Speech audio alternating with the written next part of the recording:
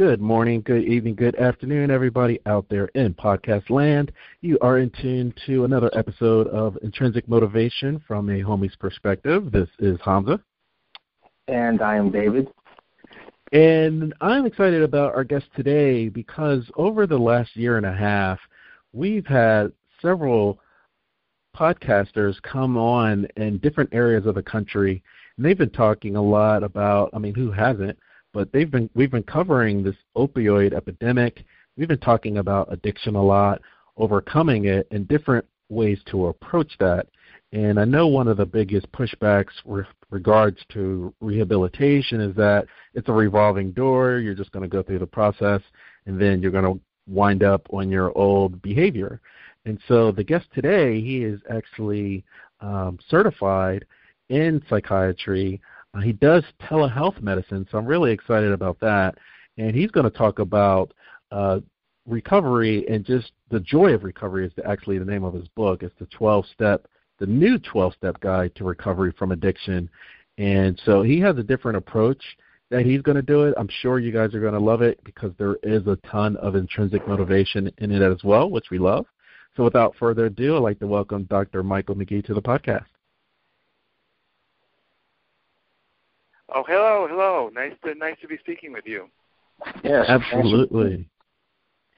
Thanks for making the call. And so, I want to go ahead and dive right in.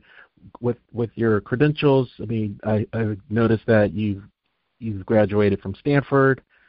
You've been in this field for some time.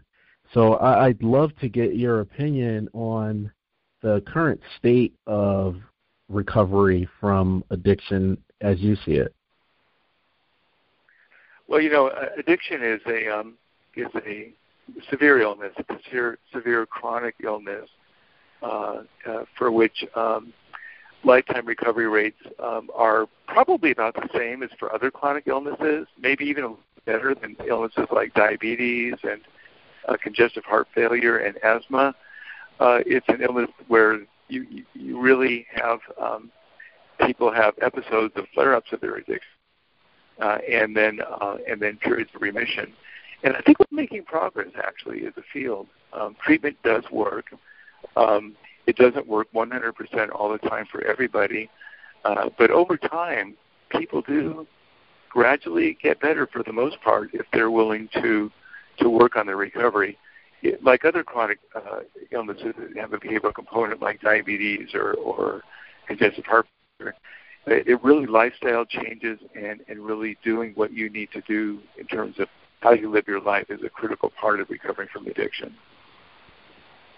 Now, just looking at your credentials, you finished in 1985 at Stanford University School of Medicine, and in '85 there was a huge epidemic at the time with cocaine and crack, and fast forward all these years later is the epidemic with opioid addiction and heroin addiction. Are there any similarities of what you're seeing from then versus now when you were fresh into the industry? There's really an opioid epidemic which has occurred since I graduated from medical school, and primarily caused by drug companies that were pushing opioids as the panacea for pain without really educating prescribers about the long-term, highly addictive consequences of opioids for treating chronic pain in particular. And so opioids have been prescribed freely by physicians for the past 20 to 30 years roughly, and as a result of that, about 6 to 12% of everybody who is given a prescription for opioids has developed an opioid use disorder or opioid addiction. So we're really seeing an epidemic of opioid addiction as a result of, in part, from overprescribing of opioids. Now, we've had guests from Arizona and from Florida, which are two states that were hit extremely hard with regards to the pill mills. And I'm unfamiliar with if you guys were experiencing the same thing there, where like you said, it's prescribed by physicians initially, but then they have the pill mills that sprout up all over the state. Are you guys experiencing the same thing out there? Yeah, I'm having a little hard time hearing you. The voice is a little bit garbled. Say that again. I'm sorry. Sure, no problem.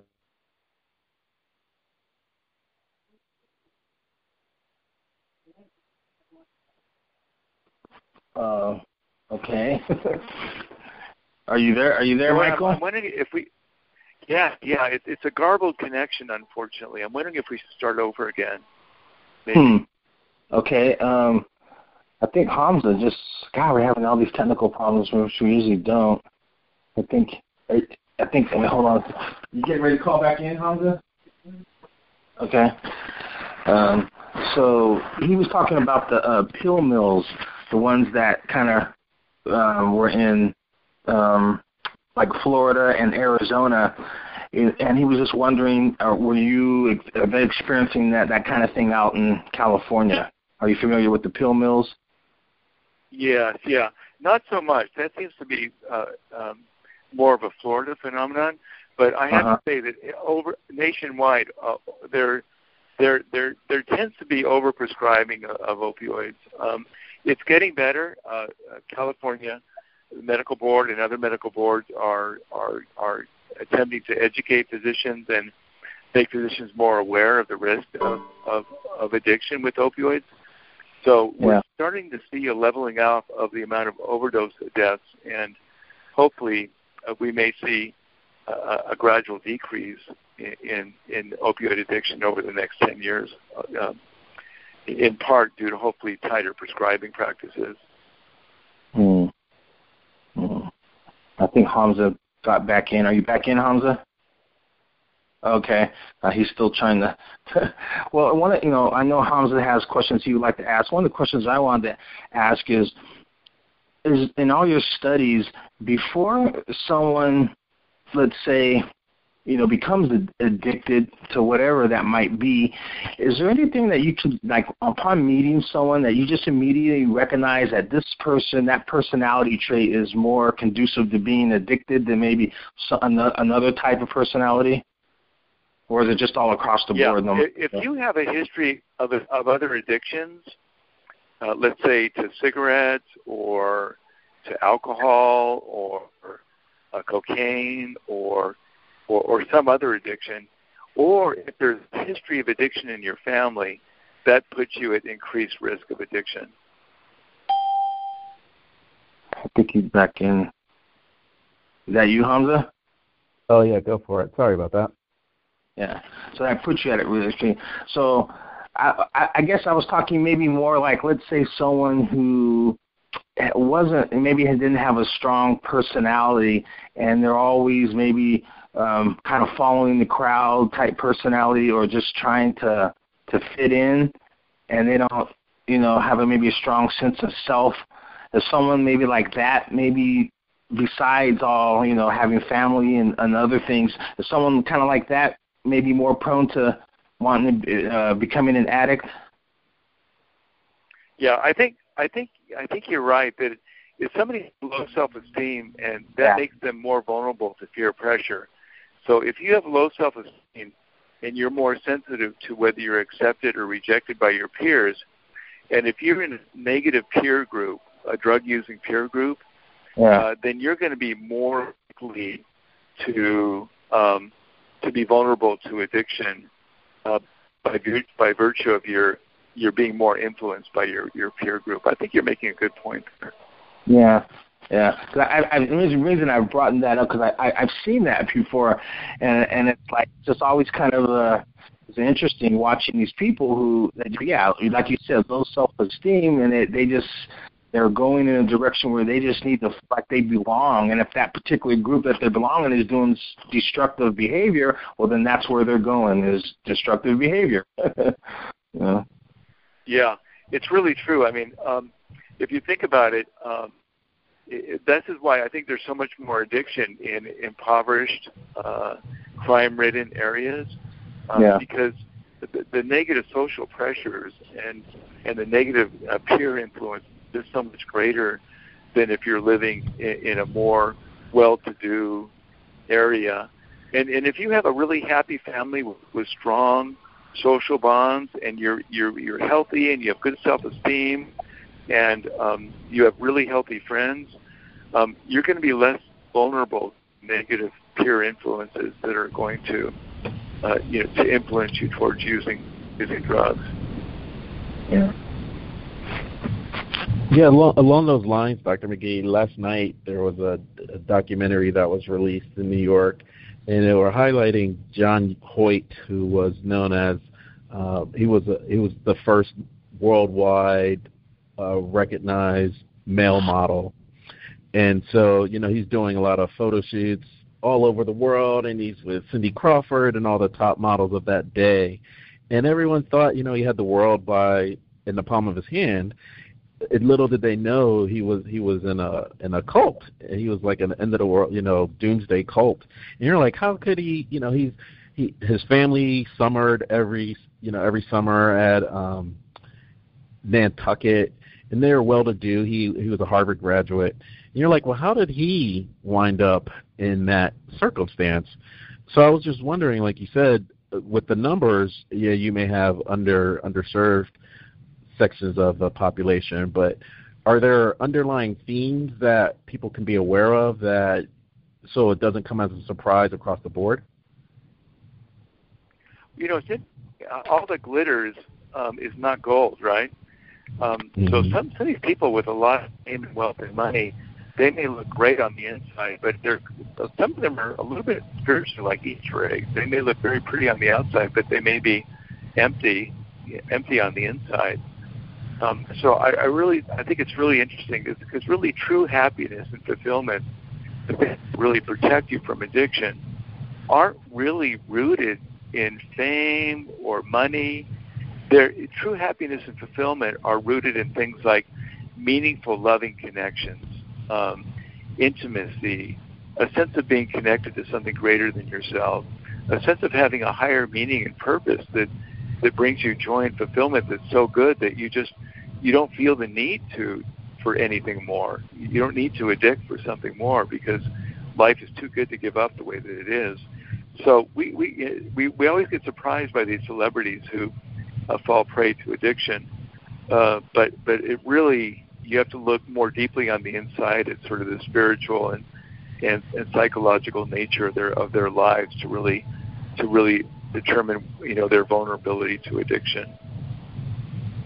Because along those lines, I would think of like you said, there's that spiritual tap on your shoulder when you're doing something wrong, like when you were a child and you're about to steal some cookies from the cookie jar, something told you not to do it, right? And so, or an extreme example, we're talking addiction. So there's a stigma, and so they're hiding it for the most. That's why we're talking about all that glitters isn't gold. And family members are, everyone's taken aback because you thought you were always checking in with them, you spent a lot of time with them, and you felt on the surface, or maybe below the surface, that they were happy and they were fulfilled.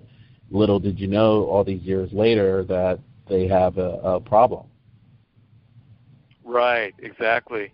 And fame has a way of causing sort of this narcissistic buildup of a persona that you have to keep up an image, and it can lead to this sort of a sense of inauthenticity, where you're not being truly who you are and being truly real with a set of trusted intimates, because in a way your fame can get in the way of that. And so it's ironic that can actually increase your vulnerability to addiction, I think, by creating that sense of disconnection and emptiness and inauthenticity. Now, back then in the 90s, there was, I guess you would say, an arm's length between us regular Joes and celebrities. But now you can kind of touch them, right, by social media, virtually. And so there's a lot of narcissistic behavior across the board. So, I mean, from teenagers on to adults that you would think would get past that, at least through the addiction, since we're talking about addiction, of that attention or lack of attention. Are you seeing parallels with online media and with drug and alcohol addiction? I'm not aware of that. It's you're very insightful, incredibly interesting question. But I haven't seen any data on that, so I just don't know. Oh, no worries. It's how do people? I'm kind of approaching it from how does that person get into that scenario? And there's a lot of cases, and we're seeing it online since everything's there's no filter anymore. So we're seeing celebrities, we're seeing neighbors, what have you. And like you said, it's idyllic on the outside, but inside there's a lot of turmoil. So I hate to be I'm more of a prevention instead of treatment, as if you would look at it that way, of instead of reacting to this, maybe seeing if there's some red flags that we can be aware of before they get further down in the dumps. Well, I think what you're touching on, which again is incredibly insightful, is that there is a sociocultural context in which addiction occurs, and some societies have higher rates of addiction than others. I think the United States has a higher rate of addiction than many areas because we really are a narcissistic culture in which there's this idea that somehow through being special, we achieve our worth and our value as human beings. And being special can be being beautiful, rich, famous, powerful, talented. And there's this loss of the sense of being precious and valuable because we are useful to others. But instead, we seek our meaning and our value and our worth through being special to others rather than useful to others. And I think it's toxic. I think that it is a toxic dynamic that is poisoning our culture, and it's exacerbated by social media. If you look at social media, it's one of the most inauthentic places that there is. Everybody's doing great, and everybody's special and wonderful. It's just not real, and it's actually depressing in a way. If you're suffering and you're hurting and you're in pain, and truly everybody is suffering and hurting and pain in ways at times, that doesn't get reflected in social media.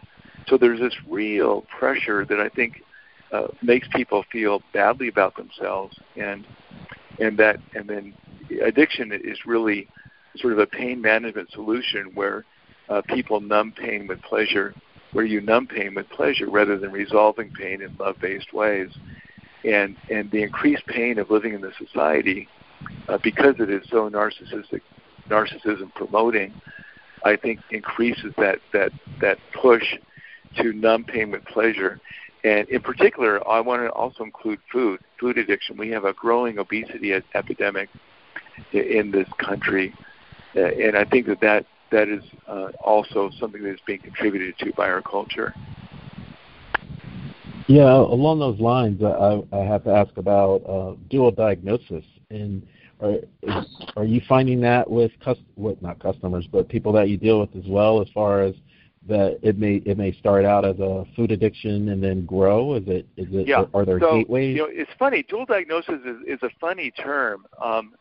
If you think about it, it's kind of like addictions are just one of many psychiatric illnesses. There's addictions, there's mood disorders, there's anxiety disorders, there's psychotic disorders, there's impulse control disorders, there's trauma-related disorders, there's all sorts of psychiatric disorders, of which addictions are just one set of psychiatric disorders. But if somebody comes into you with depression and anxiety, we don't say that they are dual diagnosis because they have depression and anxiety. We say that they have depression and anxiety.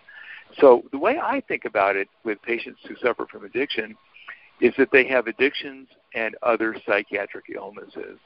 And the fact is that I would say about 70-80% of people who suffer from addiction also suffer from some other psychiatric illness or trauma, one or the other.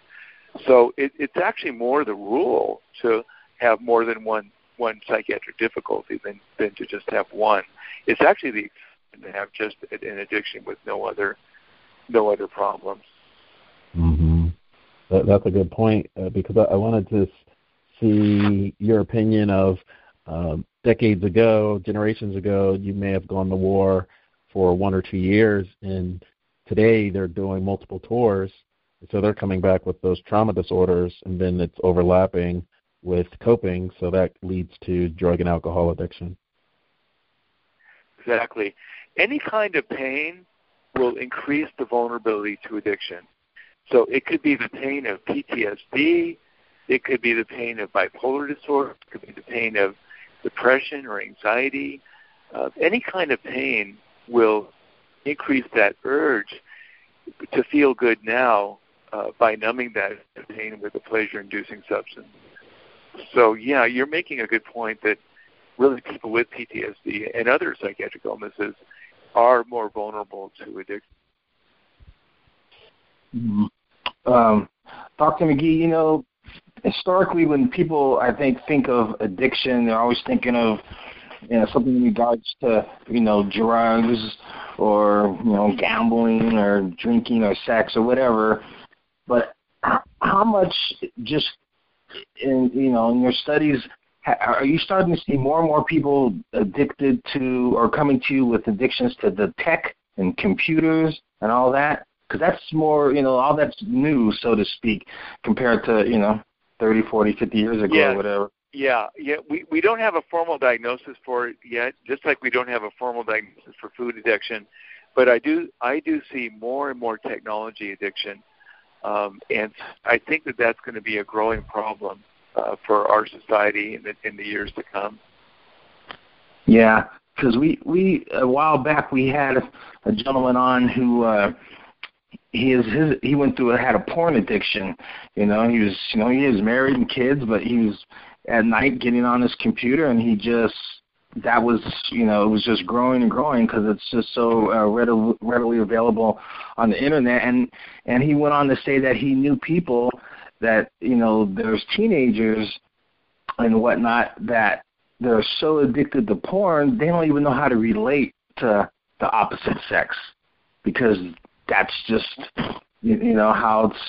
how they've been getting that is through the computers. And whereas, when I was growing up, it was just more, the traditional path of, meeting the opposite sex in school or whatever, and you date and all that, but it's like they don't even know how to relate to the opposite sex just because of that addiction. Yeah, I remember seeing a study that was trying to be done on some young college males on the impact of pornography on their psychology and their relationships, and they wanted to have a group of people of young men who had never been exposed to pornography and a group who had been exposed to pornography, and compare the two groups. And they had to cancel the study because they couldn't find any young men who had not been exposed to pornography. It's just very, very rampant. And it really is a problem because pornography is so readily available now. If you do a keyword search on the top keywords that are searched in Google, you'll see that among the top 20 keywords, about half of them are pornography-related links. So I do think that sex addiction is really rampant, and I do think that the access of pornography increases the availability and exposure to stimuli that can cultivate a sex addiction. And I think you're right. If you spend your time objectifying women in that way, then you're really not learning how to have sex in the context of a loving, mutual relationship. And some people have different opinions about the virtue or vice or the vice aspect of pornography.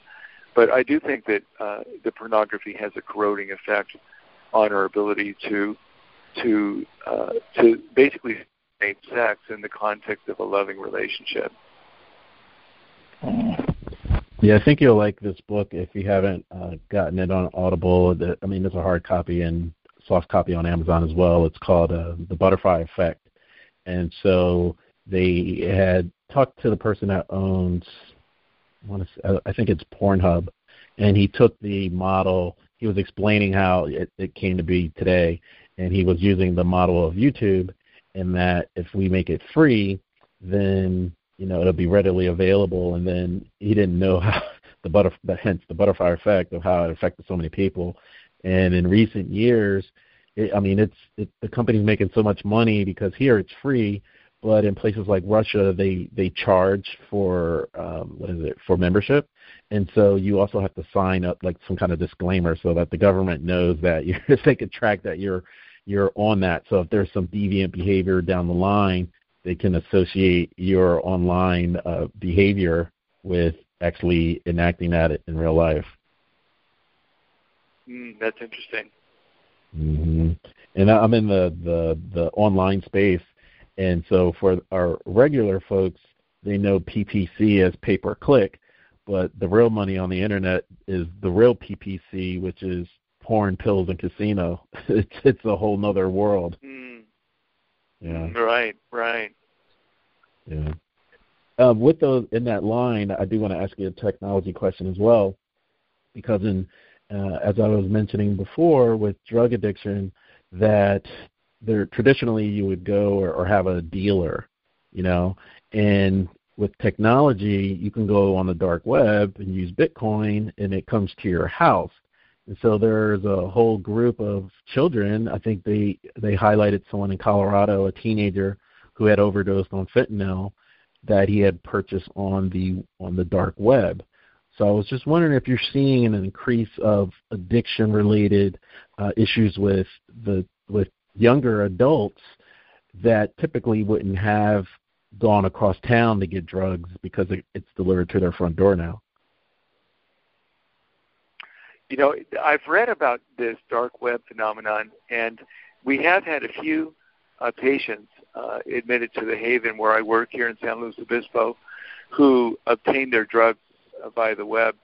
And what's really insidious about it is that the drugs are shipped COD, collect on delivery, and they're being targeted by these dealer pushers who will call their victims and ask them if they need more, drugs, and then we'll send them to them. So we're actually seeing the same kind of dealer pusher phenomenon going on online through dark web activities that we see on the street corners in cities. It's really, really a malignant force. Yeah, I'm in the Big Brother, Big Sister program, so my little is, I was with him since he was 7, so he's 16 now. And I remember, this was years ago, so when he listens, he'll laugh, but I was asking him about, it was around 2011 maybe, and I was like, yeah, Facebook. And he's like, nobody listens we don't get on Facebook, that's for old people, right? Like, young kids are always on something new. And so you have parents that are used to following them around or using different apps to kind of track their children through Instagram or Snapchat or what have you, but they've moved on to something else, or they're using apps that look like flashlights, and then when you click on the flashlight, it's a whole new social media site. So I was just wondering, because you're going to go, those darn kids with the ingenuity, but I was just wondering on your side if you could share like some secrets or something that they're using that the masses don't know about yet. No, that's a good question. I really don't know. At the age of 60, I'm not quite as tuned in to these younger generation things as somebody younger than myself. I see it. I see people presenting to the clinic with technology addictions. I have technology addiction patients in my private practice, and I see patients who are getting drugs by the internet because they're so much more accessible that way. So these are really the issue of access is really critical. If you suffer from alcohol use disorder and you have alcohol in your home, you're going to be more likely to give in to compulsions and cravings to addict to alcohol because you have it in your home. If you have ready access through your computer screen to fentanyl or to phenobarbital or other addictive drugs, it's just going to make it that much easier to succumb to compulsions and cravings to addict. Yeah, and I think that was the issue with one of our other guests, and especially in Florida. And I think that they had covered this on 60 Minutes as well. You had a physician giving like 70 pills a day, and with a straight face, he was like that person needed it. And so people were going to their traditional physician, and it was, let's for argument's sake, saying it was $100 for a prescription, and then they would go to the pill mill, and it would be $50. And I'm seeing that with the dark web, it's not even. I mean, some of it's coming from the U.S., but it's worldwide, and so they can get that once $100 prescription for pennies on the dollar. So it's like you said, it's not only access, but it's so inexpensive to get. The barrier to entry is so low. Yes. Oh, that's a really good point. Yeah. The less expensive it is, the more easier it is to be able to afford more pills and really fuel the addiction. That's a good point. Mm-hmm. Mm-hmm. I did want to ask you, because I'm always nostalgic of days that I've missed and that parents and my elders always tell me about. And there was a time where your doctor always came by the house, so you did doctors on call and things like that. And there's been a resurgence of it a little bit in some pockets that I see across the country. And I know that you do a bit of telehealth. If you could talk a little bit about what that actually is, and what's the difference between doing telehealth versus coming in and getting treatment one-on-one? So I started doing telepsychiatry when I moved from Massachusetts to California, and I continued to treat many of my Massachusetts patients. And what I do is I use a HIPAA-compliant video conferencing platform. The one that I use is called VC, VEES, or VSEE, VC. I have a business associate agreement with them for HIPAA compliance.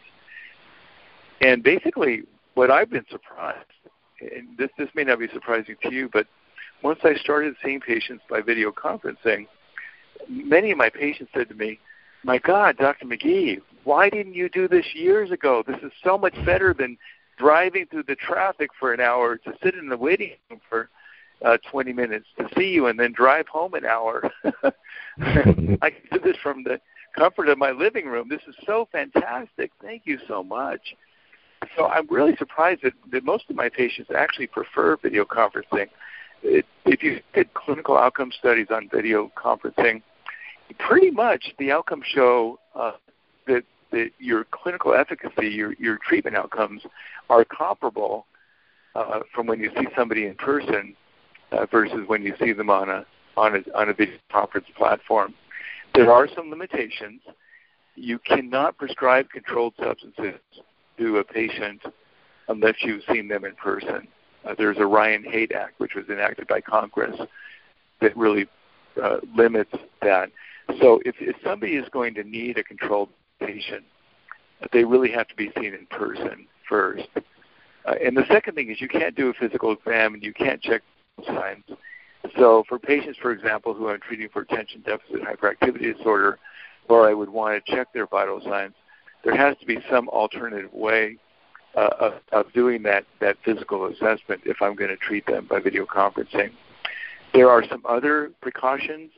I have patients send me a copy of their license to confirm their identity or some other photo ID, and I also have them send me a copy of a piece of mail confirming their address. It's very important with each session that you confirm the location of the patient, just in case there's any kind of emergency. Let's say somebody is suicidal, or let's say that they have a medical emergency, let's say a heart attack or something like that. These rare things that can happen. You need to know their location so that if you call 911, you can tell them where to go to help the patient. But other than those limitations, in many ways, video conferencing it saves patients time and money, and is much more convenient for them. So for many patients, video conferencing is really superior to seeing a psychiatrist or a therapist in person. I'm always reminded by my California brethren when I complain about traffic in Atlanta. They're like, "Well, you haven't been through California traffic, so." Especially Southern California. Exactly. The Bay Area and Southern California have very heavy traffic. Yeah. Exactly. So what's your take with, I know CVS and there's some other, I think it's Walgreens, they're starting to introduce that connect with a doctor for $49 or something like that, where they'll do a televideo or some type of video conference to determine if they should see that person in person or not. Are you seeing similar relationships with addiction, that you're partnering with these other outlets? Like you said, you can't make a prescription until they're face to face, but I didn't know if there were any partnerships in the works. No, but I do think that my vision for addictions treatment going forward is really exactly what you're saying, is collaboration, partnerships, and leveraging technology. There's a huge role for technology to play in enhancing addictions treatment outcomes. We're partnering with a company right now called WeConnect, and WeConnect is a great mobile application to help support recovery routines and support engaging with recovery support. And I really encourage anybody, if you're suffering from an addiction, really look into WeConnect as a way of enhancing your recovery. It's a great technology. And there's another company that's doing online cognitive behavioral therapy for addiction called CBT for CBT. And that has been shown to have superior outcomes to in-person cognitive behavioral therapy. So we're really seeing an incredible move in that direction. I think the other thing that we're seeing an emergence of, and that I'm personally very interested in, is the use of online teaching and training for recovery, teaching recovery and relapse prevention skills, creating management skills. There's a free online group called SMART Recovery, SMART Recovery, that has cognitive behavioral resources and online meetings that are for people who aren't able to drive, or who maybe have anxiety problems and can't go to in-person meetings. There's an online forum called In the Room, which is also available for providing online support. So technology is not all bad, and I think that so leveraging technology and leveraging partnerships with technology providers and other treatment providers is really the future. Collaborative, integrated care that's technology assisted is really the future of addictions treatment. So you're excited with the commercials with Facebook introducing their new portal that's associated with was it Alexa, and now you can kind of look around the whole room instead of just being right in front of the computer, and that way I guess the person you're dealing with can't hide anything in the background and just keep that smile on their face when they're face to face. But with the portal, it actually does like a panoramic view. Oh, that's really interesting. Yeah, I think they're doing heavy promotion. I thought it was a national promotion, but they're doing heavy promotion here, but, just getting in time for the holiday season. So I'm sure Black Friday they'll introduce it on a national scale. Wow, very interesting. Mm-hmm. We live in an interesting time, don't we? Well, it's all perception. You can say, oh, the world, well, let's say going to hell in a handbasket, it's burning up, but I'm being respectful since you're in California. But yeah, it's all perspective. It's like, it's half sunny or half cloudy depending on how you look at it. The other side that I want to ask is I want to get your take on, because from a learning perspective, there are some people that like to read. There are some people that like to actually hold a physical paper or a newspaper, and there are some people that actually can learn better in groups. So I was just wondering how you determine what's the better approach, individual one-on-one versus a group recovery. It comes down to in terms of my practice, it's really trying to assess a person's preferences and their needs, and sort of blending needs with preferences So, for example, if somebody has a problem with relationships because, let's say, they grew up neglected or they grew up in a very traumatic environment, and they really have a hard time forming safe, healthy relationships, then you actually recommend to somebody like that they be in a long-term group therapy, process group therapy, where they can learn to have healthy relationships. So it's kind of that delicate balance of assessing a person's needs and then also honoring their preferences. In your book, you talk about how people that are in addiction, they put the relief of the stress before their self-love. And in recovery, you say self-love comes before relief of the stress. How do you get people to switch that to where, self-love is the priority? It really is, first of all, helping people to understand that love is a better way than immediate gratification in a way that ends up harming you in the long run, which is, addiction is really about resolving pain with harmful gratification, whereas recovery is about resolving pain with love-based interventions that reduce pain or increase the ability to bear pain in ways that enhance your well-being long-term. So it's really helping people to really see very clearly that addiction is a way that works almost, but not quite, and that actually makes things worse in the long run. And once people wake up to that, it's really about helping them to see that there's a better way. And with that, we really teach people about, for example, connecting to others to get help and to get support, learning meditation, learning mindfulness, learning how to practice mindful acceptance of distress, learning how behavioral ways of maybe rethinking and putting things into better perspective, looking for all negative cognitive distortions and changing the way that people think through mindful monitoring of their thinking, reducing stress through behavioral self-soothing activities like going for a walk in nature or getting a massage or just being good to yourself.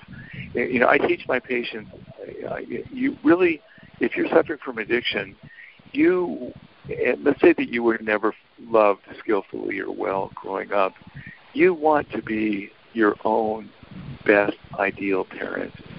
And you want to treat yourself as if you were your own sacred, cherished child. And it's really adopting that stance and that attitude and taking responsibility and accountability for your life and your well-being that is so critical to make that switch in order to be in recovery.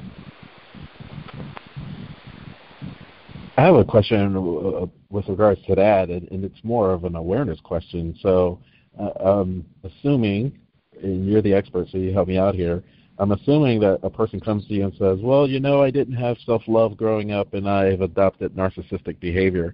That sounds more like an awareness versus I don't know why I keep repeating these patterns and I'm coming to you to help me out. Yeah, I think that one of the keys to recovery is developing the three stools of what I call an insightful, compassionate, and accountable narrative of yourself and your life. That's really, really critical. And it's really important to understand that that we evolved to become the people we are for really good and powerful reasons that are really beyond us. None of us chooses our genes. None of us chooses our childhood. None of us chooses our brains. None of us chooses to develop the disease of addiction. None of us chooses much of the trauma that occurs to us when we're growing up. So we really need to have a very self-compassionate and deep understanding of how it was that we came to be who we are. I think from a mindfulness perspective, I think that the other thing is to really not take our brains personally. I think a lot of people beat up on themselves because of the thoughts and feelings that they have and the urges that they have. and they experience tremendous shame and a sense of lack of self-worth and self-hatred or feeling empty or broken. And that's just really symptoms of a broken brain. And it's nothing really that people choose. It's nothing really to be taken personally. We are accountable for our actions, and we have control over our attitude, and we have control over what we pay attention to. Those are the only three things that we have control over, is what we attend to, our attitude, and our actions, just those three things. And so if taking that kind of stance, which is very much of a mindfulness-rooted stance, it really creates a space for self-compassion and self-acceptance, but at the same time, paradoxically, combined with accountability. I didn't choose that thought, that feeling. I didn't choose the way that my brain works, but I do have a choice over what I do in this moment. And I do have a choice over the attitude that I take towards the reality that I'm experiencing right now. And I think it's a practice. Recovery is a practice. It's really a neuromodulatory practice of repetition over and over again, consistently and continuously over a lifetime, of positive ways of being, positive ways of seeing, and positive ways of doing. Being, seeing, and doing through repetitive practice based in mindfulness that really leads to healing and recovery.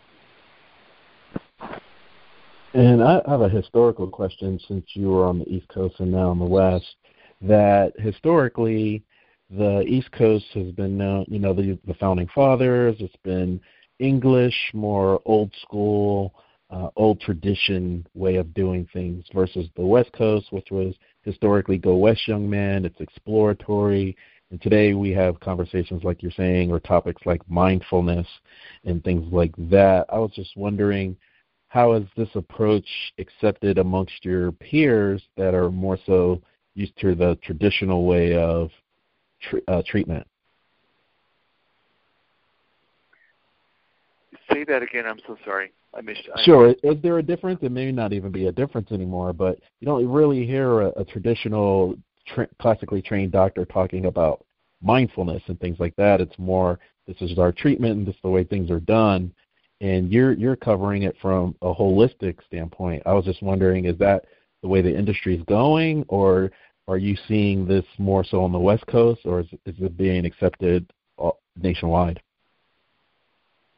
It's funny. I developed my treatment approach in the 30 years of my practice as an addiction psychiatrist in Massachusetts. So I was in the East Coast as I really developed my approach towards treating addictions. So I'm not really seeing a left coast, right coast, a difference personally. I know that historically California has been seen as more of a new agey, leftist, progressive place. But I think that mindfulness-based approaches to healing and recovery are sweeping the nation from left to right and right to left. I really don't see much of a geographical difference. Now, there may be less of these approaches, perhaps. I don't know, but I would speculate or wonder if there would be less of these approaches in, let's say, the South or the Midwest, or rural areas, perhaps. But I really just don't know.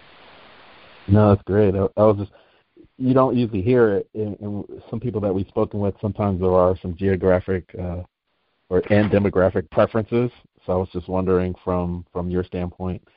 And also, on another note, I wanted to know the process when you introduce your book. Is it part of the process, or it's more of an introductory, get to learn more about me, and then people go through the traditional process to work with you? To work with me, I have a small private practice. The bulk of my work is as Chief Medical Officer at the Haven at Pismo, which is in Arroyo Grande, Grover Beach, California. And so that's most of my work is through patients who come into our addictions treatment center. Mm-hmm. I also have a website, wellmind.com, where patients can learn more about my practice and register to see me individually. So that's sort of in addition to that, I'm doing speaking engagements and to help spread the word of recovery, and that sort of it makes up the whole of my professional life right now. Nice. Well, that kind of goes back to another technology question. And I remember when the market did a correction back in 2008, and most people like me that were road warriors were relegated to staying at the office. And so with video conferencing, there was a huge uptick, and people were conducting conferences online. And I was wondering if you're seeing speaking engagements or getting asked to speak virtually in addition to hitting the pavement. Say it again. I'm so sorry. Oh, no worries. I was just wondering from a speaking engagement standpoint if you're doing virtual speeches in addition to speaking in person. Yeah, I'm actually working to develop some live broadcasts with a colleague of mine right now to be able to do some speaking over live broadcasts. I'm very excited about moving in that direction. And I'm also wanting to work on doing some online video conference recovery coaching, recovery mentoring to online groups. So it's funny that you say that because I'm actually in the process of working to move in that direction in my practice.